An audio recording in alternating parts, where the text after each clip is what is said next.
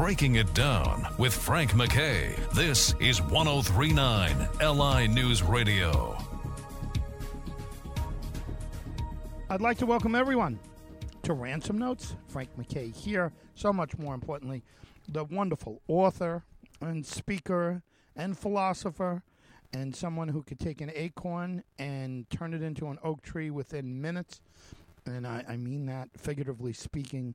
She is unbelievable. She is magical with her storytelling skills and her examples that she gives. Catherine Ransom is here once again, and we urge everyone to binge listen to everything that we've been doing. Also go to a new channel, brand new channel, and watch documentary on Catherine, and we'll let you know how to get to that by the end of the show. We will.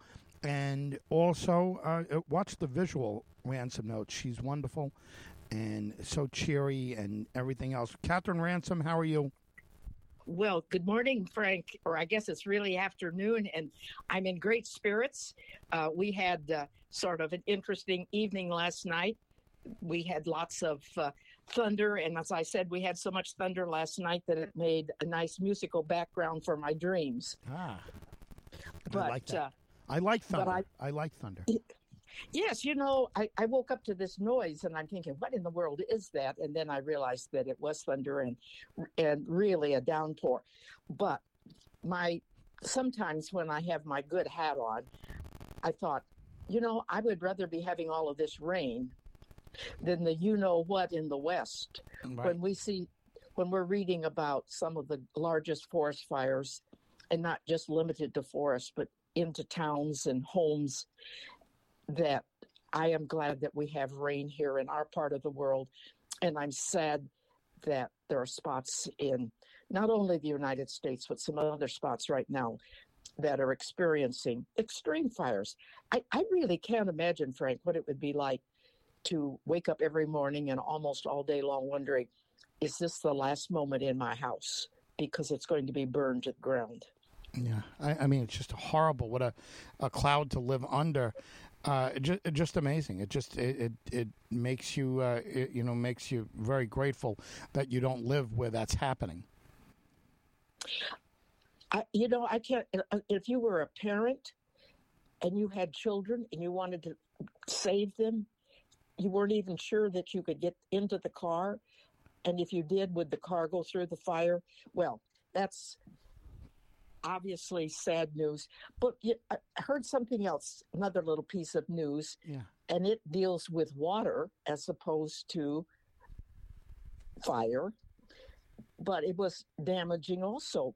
Apparently, Omaha, Nebraska, Saturday, had a downpour of 2 to 4 inches, if I've read correctly, which is, lots of places are experiencing that. But the thing that caught my eye was a trio of people were in an elevator. The elevator locked. The water started coming up into the elevator, and it got up to under their armpits. Oh my God. Fortunately, at least one of them had a phone, and they were able to contact outside help, but it took 10 to 15 minutes for some people to come. I don't know whether they were regular rescue people or just, I do not know. But they had to pry open the elevator door to get them out. None of them were hurt, but one of them was actually sort of treading water just to keep up his head out of the water enough. Wow. I think I would have been really panicking in there. Wow. That is sort of difficult. But 2 thoughts came to my mind. It just shows how each of us needs to be ready at all times to see the end of our life. Because, no, they were saved. But just as easily another few moments, or if they hadn't had their phone, if they hadn't been partially prepared, it could have been the end of their life. And I think sometimes we rather casually think about our own life and forget that we need to keep asking forgiveness. We need to keep living as near a good life as we possibly can, because we never know when the last minute will be there, whether it's fire creeping in or it's water coming up to our nose and then we can't breathe. It just shows that we need to have the Lord there with his spiritual hand helping us. Don't you think? Of course. My Lord, I mean, just imagine the last thing in the world you would ever think about when you walked into an elevator is whether I'm going to drown. Right? I mean, sometimes maybe you can get a phobia. Will the cable break? Will I get stuck in here? Would I suffocate maybe, right? Would a fire happen? But the last thing in the world that I would think about walking into an elevator is, will I drown? I mean, it's amazing. I can understand the being stuck in the elevator, because we were once traveling, I believe in the Netherlands or somewhere. I do not remember exactly where. We were in an elevator and it stopped halfway between two floors. It was in a very small hotel. The proprietor had to run down into the basement, and she manually pulled the chains to raise the elevator enough so that it was halfway up to where the doors would open. Wow. And then the laundryman that just happened to be delivering the clean sheets was there. The door was open halfway, and he helped my friend and me jump down halfway. You know, we were up quite a ways from the floor. Oh. But think of that woman going down and manually pulling the chain to lift two adults plus the weight of the elevator. I can't really imagine. Wow. But at least we didn't have water coming in at the same time, or smoke or anything else. But it was just a tiny bit. Well, it wouldn't be something you'd want to do every day. Wow. A nightmare. Life gets exciting at times. Have you ever had any time when you really sort of thought, maybe this is it? Yeah, several times. There was one time where my brother and I were driving home in an ice storm, and we had an old car, and this was in the 80s, and it was a strong car, but it was an old car, and it was incapacitated on the side of the road. And then we saw a woman crash, and she had a baby, and she kept saying it was a baby, but he was like a 3-year-old, which I guess is a baby. And we grabbed the baby out of the little boy out of the car, and we grabbed her, and she had crashed into something else, and everybody was just crashing left and right. And we kept saying it's a war zone. It's like a war zone. And I was thinking that night, and maybe I was 20 years old or 21 years old, I was thinking, maybe we're going to die this night, and we were praying, and quietly, and people were praying out loud, people that we were helping get out of there. But we were the first to really like pull off on the side of the road right as it was going, and we were helping people. We were just helping people, and then finally, some rescue people came, and they closed down the road because it was so bad, and just amazing. And I do not like ice at all. I don't enjoy driving on snow, but I don't have the fear that I do of ice, because it takes very little ice and very little speed to combine and have real non-control, not only of your own vehicle, but very likely somebody else's vehicle. So getting off the road in ice is probably the one of the best things to do. Again, it's amazing how we wait until something very, very serious sometimes to remember to pray. And suddenly we think, oh my goodness, I better pray to God, please take care of me. And that's a great thing to do. It's just that I probably should be praying right now. Lord, I really think I need to thank you last night, because we got through the thunderstorm and we had no damage and I slept well. And God, I appreciate the fact that you watered Mary Ann's garden. We sometimes forget to say thank you, and we wait until we almost have a moment of tragedy. But I've got a big word for you, Frank. Yeah. See if you know it. Hydrocephalus. No. Hydro is water related, right? Isn't it? Well, that's what we sometimes think of that. That's correct. Right. Cephalus. I have no idea what cephalus means.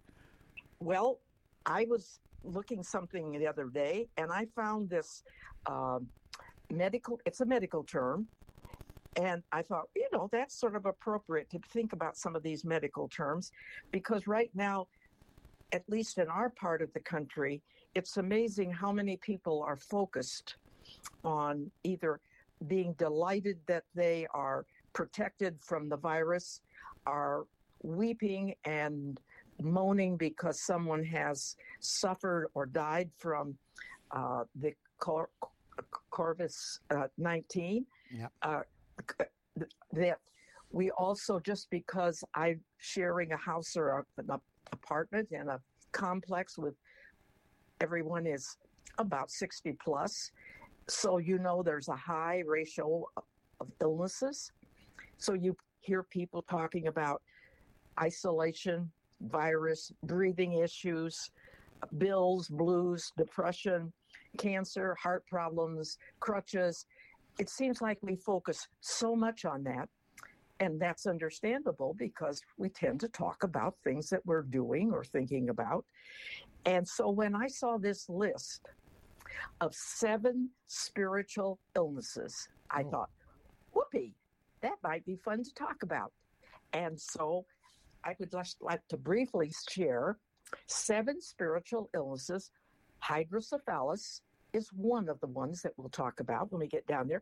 The first one is, and you can help me define these if you like. The first one is spiritual anemia.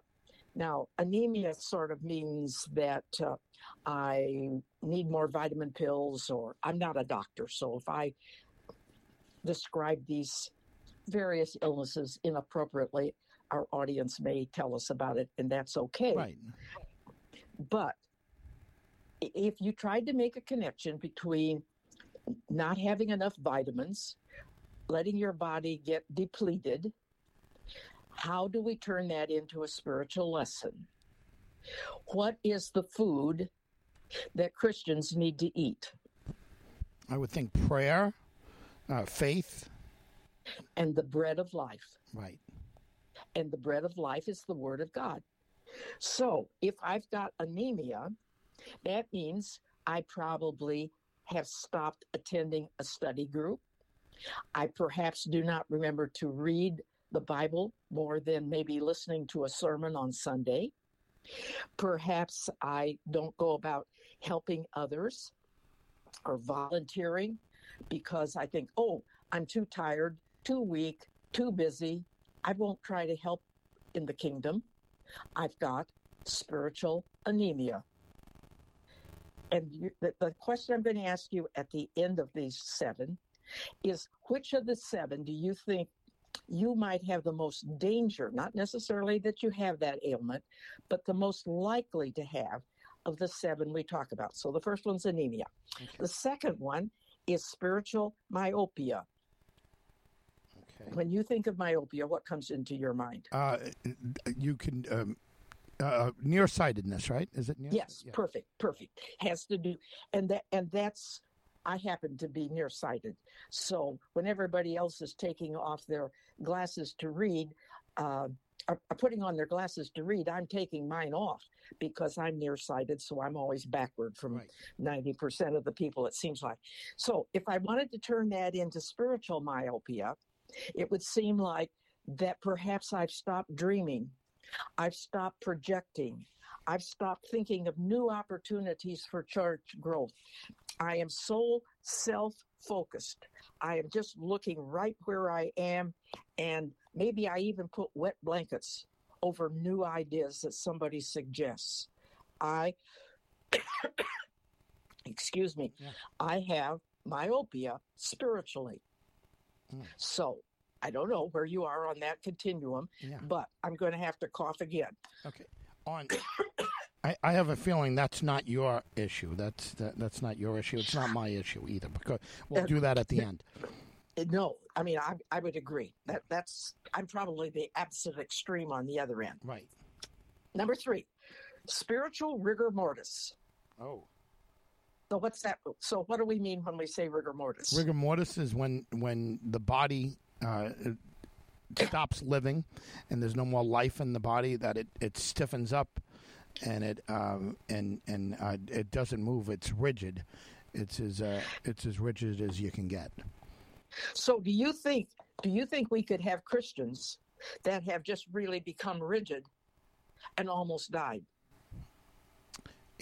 Yeah, I do. I think that sometimes people become so obsessed with judging others, let's say, and not taking into consideration maybe their conditions, maybe people that have different realities in their life.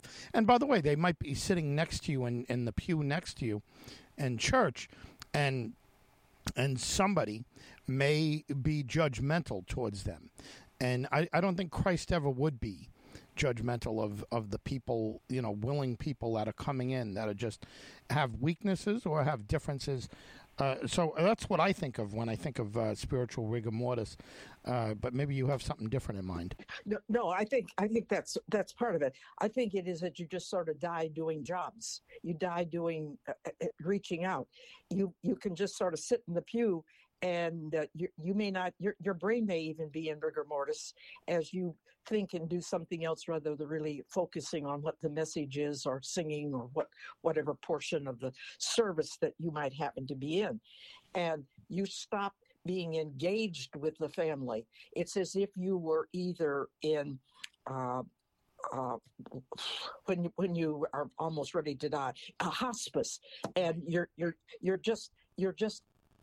are still breathing, but as a Christian, almost everything else function of your Christian life has gone dormant.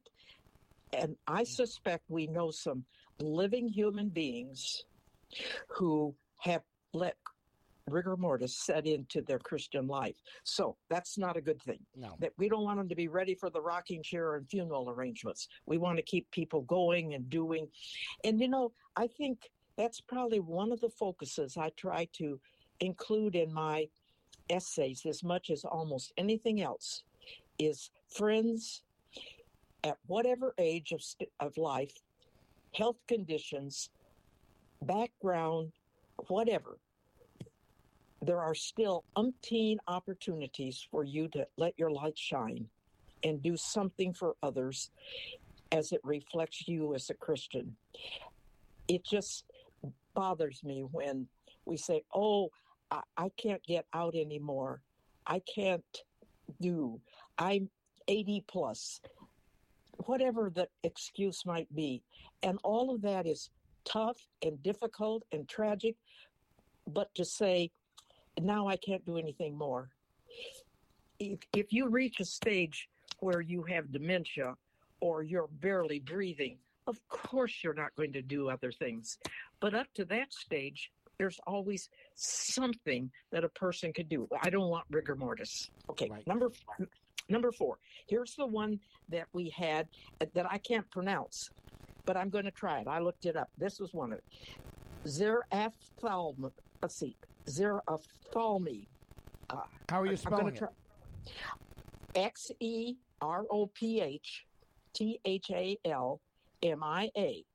Xerophthalmy. I'm doing horrible, but I'll tell you what it means. It's dry eyes. And I know what dry eyes are because I have to put in drops in my eyes usually 2 or 3 times during the night. Yeah. Because if I wake up, I can't make my eyelids come up. I'm the same way. Wow, that's funny. I'm the same way. Not funny, but that's so. Yeah. That because I have no teardrops. That just so.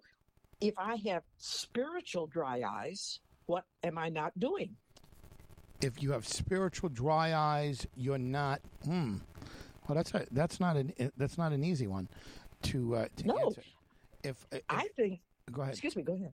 No, I would think if you have spiritual dry eyes, that means you're not doing anything to improve the way you look at the Lord or you look at other people, I guess like you and I, we put the eye drops. I always have Visine or some kind of thing by me, and we put that in there to lubricate and to help our eyes function. So and this is probably a different angle than you were going, but spiritual dry eyes to me would mean that we're not doing anything to improve the way we look at the Lord or look at our faith or others. And is that along the same lines you were thinking? Well, if I have, and I think that's a good connection. If I have dry eyes, I don't have any tears. If I have Christian dry eyes, I've suddenly stopped caring about others. I don't cry for someone when they're in pain. Oh, I got you. Yes, very good. Or they are suffering a loss of a loved one, or whatever their problem might be. Sympathy. Yes, yeah. There's two good words that I suddenly have lost that. Okay, number 5 is the hydrocephalus, and that's a cranial enlargement. So what's my cranium? That's your brain. Okay, so suddenly I've got the big brain. I've got an enlargement. So if I have a big brain spiritually, I begin to think I am better than I really am. Oh, okay. I got the big head. Yes. Does that sort of make sense? Holier than thou, they used to say. Yes. Delusions of grandeur. Right. Instead of being willing to help do the dishes or rake the churchyard or go help a widow who needs her furniture moved or stuffing envelopes for the camp director to send out to kids, instead of doing those tasks, you only want to do the things where you're on the platform. You're leading the singing. You're in the choir. You're teaching a lesson. You're, something that is very visible. And if I have hydrocephalus, I probably only want to do those big jobs. I don't want to do little things and not be seen. Now, I think somebody has to do the big jobs. Right. But I think they have to keep a balance. Just like my eyes have to be, there are times when they need to rest, but I need to keep, and my life needs to keep doing physically lots of big things. But I also need to make sure I haven't forgotten to cry, and I haven't forgotten to not get the big head. And it's easy for me to sometimes get the big head.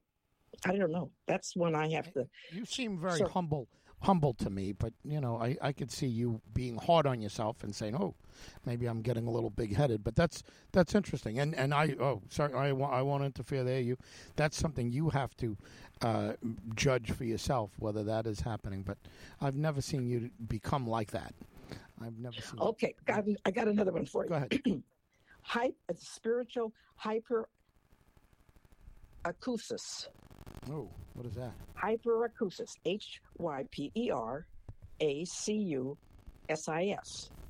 And do you know what that one means? No. Itching ears. What is it? Itching ears. I didn't even know we had itching ears, except I know mine itch sometimes. Yeah, me too. And so I was thinking, what in the world would be the connection with itching ears and a Christian? And I decided that partially because when your ears itch, they don't feel very good, and you scratch them, and you sort of, you're sort of upset. So if I'm hypersensitive to criticism, if it's hard for me to talk about controversial subjects, if I go around saying, "Don't tell me, I know what's best," maybe I have itching ears, and I don't want to hear some bad things. I don't want to hear some things I don't believe. I don't want to hear your criticism. I've got itching ears. I know better. I am insensitive to others. So interesting. That's interesting. Yeah. We don't really want. Neither of us want that kind of thing. And then the very last one is I have spiritual tetanus, and what's the common ordinary term we use for tetanus? Tetanus is, I always think of immediately is when you cut yourself on something rusty or sharp and dirty and whatever, and then you need a tetanus shot. But what is apparently it also has the meaning, because I think you're right. Apparently it also has the meaning, or included in it, is lockjaw. Oh, okay, right. That's if you don't get a tetanus shot, you will get lockjaw. Right. That's interesting. So that means you're silent about your faith, or you're right. Right. You're getting better. You're doing fine. Right. So if I have lockjaw, I don't want to tell anybody about the Lord. I don't want to witness. But there's two ways you can have lockjaw. Seems to me, I can have lockjaw with my jaws shut tight, so I'm not telling anybody. Yeah. But I could also have lockjaw and it's wide open, and I constantly stick my feet into my mouth, or their foot into my mouth, as we sometimes use the old expression, saying things that get me into trouble. Or, there's just those people that just make enemies. They stick their feet. They should have just been quiet a little bit and not quite so locked open. So we have 7 diseases: hydrocephalic, anemia, myopia, rigor mortis, xerophthalmia, hyperacusis, itching ears, and lockjaw. Which one of those 7 probably is the one you have to worry more about personally? And you don't have to explain it. No, I can. It'll be interesting to explain it. I think I have 3 of them that I'm going to really watch that I don't develop. The one myopia, right? Myopia, the nearsightedness. Just so you know, 2 weeks ago you gave me a homework assignment, and I followed up on it, and it was about reaching out to somebody who's teaching people about Christianity, and I went to this man, and I'm not going to mention his name because he wanted to be, he made it clear. He's very happy with how things are. I went to him, and I knew him as a 16-year-old, and he's got a tiny little church. I mean, the smallest little church that you could ever imagine. Just a couple of people there, and he's not a very rich man. And I asked him if he wanted to do a radio show, and I explained what you and I were doing, and I asked him if he wanted to, do something maybe to promote the church. And he said, "Oh, we don't want to promote our church." He said, "We take anybody that that comes in, and we get he gets a lot of homeless people, and he gets a lot of folks like that." I said, "Well, maybe if you get some attention, you get some." Get some donations. He was like, "Oh, we don't need donations. We get donations and whatever." But he was very happy doing. He's much older than I thought he was going to be. To be honest with you, he was. I was surprised. And older looking, but lovely man.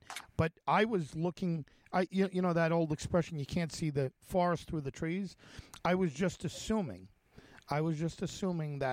that this man would want the same things that I would think he'd want: promotion or expansion or whatever. He was very happy with what they're doing. A very humble man, very good Christian, and he does all kinds of lovely things. But he's got a very small church, and his partner's there with him still. I knew them both when I was a 16-year-old. And anyway, and that was off of my homework a couple of weeks ago. So I would say that's nearsightedness on my part, not to think. I just assume that they would be thinking in a way that I would, and that's why I'm not mentioning his name. It's an unusual name. No. We wouldn't want to do that. Right. Right. Itchy ears were criticized. I try to do much better with that. I try to, be able to take criticism. And not get offended, and I think I've become much better, but that's something that stood out to me. And the silent lockjaw, I know that that I have a group of folks that do not have faith, in their lives, and and I don't want to be, I don't want to push too hard on things, but I think there are opportunities where I have that I could suggest. Conversations, especially with one gentleman that's getting older, who's close to me, and he doesn't have any faith. And again, maybe just get him into a conversation about the Lord. I think, so maybe that's lockjaw. I don't know. Am I doing this right? I think. That's wonderful introspection. Yeah.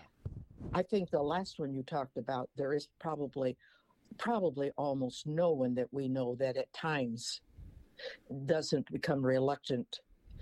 And probably sometimes it's appropriate not to include over comments about our faith. Hopefully, each of us, through our actions, demonstrates our faith, even if we don't publicly talk about it. There's different ways of doing it, but I'm confident there's hardly anybody who hasn't at some time missed some golden opportunities to have a little more courage to speak out just a bit, or make some kind of a comment that helps people know that you believe. And so, yes, I think you did I think you did a wonderful job doing a quick review of your own life and doing it publicly. And maybe sometimes more of us need to be just a little public about some of our errors. I don't mean standing on the street corner and yelling it out, but sharing with a close friend that, help me with this particular area, whatever it might be in their life, which is one of the things that's sort of vanished during this year and a half of shutdown, is that we haven't had as many opportunities to speak to friends, to have those connections, relationships that are sort of private, but yet help us grow and understand ourselves. But we need to take just a few more minutes. I want to talk just about one other thing, Frank. How are your fishing skills? Fishing skills. I am not a big fisherman, but all of my sons, I've taken them fishing at least a couple of times, just because it's a dad thing to do, in fishing. And my daughter had no interest in it. Yuck, she had no interest, but she did go with my wife once. But I remember with my youngest son, he said one time, I'd love to catch a fish. We were watching a cartoon, and I said, well, you want to go now? Let's go. And we went right down. And we live on Long Island, and we're a couple blocks away from the Sound here, not the ocean, but the Sound on the North Shore. And I grabbed the fishing pole, and we grabbed some bait from a local shop right in town, and we went down and we caught almost immediately a dogfish, which is nothing that you would eat. And the Lord was looking over us, and we cast it out. He held it, and he almost immediately had a fish tugging on him, and we reeled it in together. He was so excited, a little scared, and it was a dogfish. They call them dogfish because they bark. You can't really eat them, but we immediately cut him off and we wanted to get the hook out of his mouth, and a man helped us, a fisherman helped us, and he took it out cleanly, and then we threw him back in the water, and mission accomplished, on our sense. And we caught a fish. And I think one other time with my youngest son, we went and he caught a fish. He caught like a nice sized little fish, and he threw it back, and we did the same thing. But I certainly didn't have the skills. I don't have the skills that Jesus and his apostles had. There were some real skilled fishermen in that crew. When you think about it, that was their profession, to be skilled fishermen, and they probably would have stumbled and bumbled if they were trying to do an equivalent of doing radio and TV shows as you're doing. So, we have to all find our area, and that's not. But it leads right into my story of two men went fishing, and one of them was an experienced fisherman, and the other was not. And they're fishing away, and the experienced fisherman catches a big fish and pops it into the ice chest, and catches another one, and the inexperienced man continues to fish. And when he gets big ones, he throws them right back into the water. And the experienced fisherman sort of thinks to himself, well, maybe he was just afraid that moment. So watched him, and that's what the inexperienced, every time he got a big fish, he'd throw it right back into the water. He'd keep the little ones, but he'd throw the big ones back away. So finally, this experienced fisherman said, I just wonder, why in the wide world are you throwing the big fish back into the water? And his friend answered, well, I only have a small frying pan. Wow. So sometimes, the obvious thing is, well, for heaven's sakes, go out and buy a big one. But he didn't think about that. Sometimes, and we're going back to this whole bit, sometimes it's hard for some of us to dream big. A big plan, maybe it's put forward and our faith is too small. Oh no, our church couldn't do that. No, our class couldn't do that. No, that's too hard. I don't have those talents. I don't have those skills. No, it would cost too much. No. And we back away from things that are kingdom building, but they are too big. Maybe it's that the church needs a new facility, but it's going to be really big. And that doesn't mean you should never stop and consider the cost. I'm not saying that. Or maybe we think that we could really begin to send a number of people to help in the mission field. Oh, no. The tickets would cost too much. It's too long a flight. No, we couldn't. Or maybe there is a school that we need to help and let our church light shine there. Oh, no. It would take too much time to get all the buses and get the kids down to our church building so we could do some after school. And we let big dreams vanish into the dark because we're throwing them back into the ocean because our frying pan of, confidence has gotten too small. So keep those big fish, Frank. Yes. Don't throw them back in the water.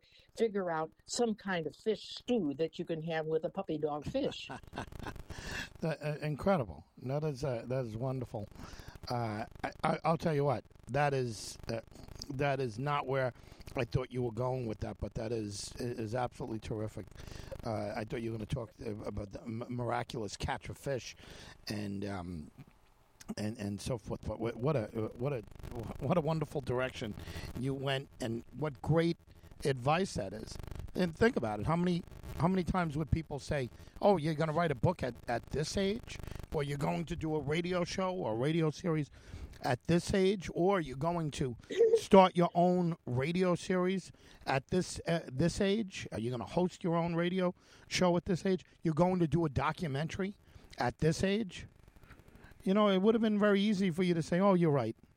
It's too big a thing." But listen, what a year you're having in 2 years. How many years has it been since you've written the book?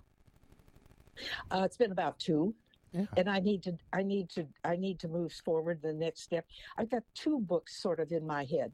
One, I've got, if tomorrow I could find a place that would make a book as complete and well put together as how I had the first one done, but not cost so much money, I would do it tomorrow because I've got enough essays. But the second one I've been toying with is I made a lot of notes the 10 days I was in the hospital recovering from open heart surgery. And I would really like to create a book that could be useful by both a patient, a future heart patient, the family of a heart patient, as well as counselors and ministers that work with people that are facing heart surgery, either are facing it or have just had it, about things to keep in mind, things that go through your head that are normal, but how do I remain faithful? And I need to just take time and start doing that. It wouldn't be a big book. It would be a small sort of handbook, But that's the next dream, and I don't want to throw it back into the pond. Way to go. You just pick up a bigger frying pan and cook the bigger fish. But it's been fun talking to you today, Frank. Same here, as always. And to everyone out there, we encourage everyone to binge listen to everything that we've been doing here. First on the original radio series, and then now on everything that we've been doing here as Catherine as host of Ransom Notes. And I will also tell you, I promised to tell you where to watch the documentary. We changed up the avenue just recently because there was some confusion. Some people might have mixed us up with someone else who had a different agenda, and again, not judging anybody's agenda, but far different than what we were doing here. We didn't want to be confused. And let me just tell you where to go. If you go to breaking it down, and we're going to change it again to Ransom Notes. We'll get the own and make it real easy for everybody to get. But right now, you could watch the documentary and also the visual Ransom Notes, including last week's, on Breaking It Down TV on YouTube. And there won't be any confusion with anything else that's political or that's extreme one way or the other. And there will be no confusion there. Anyway, Catherine Ransom has been our host each and every week. Please binge listen to everything that we've been doing and look out for a new TV station on YouTube called Ransom Notes. And we'll move everything there and it'll be included and it'll be real easy to find. By next week, we'll have that. Frank MacKay signing off. We'll see everyone next time on Ransom Notes.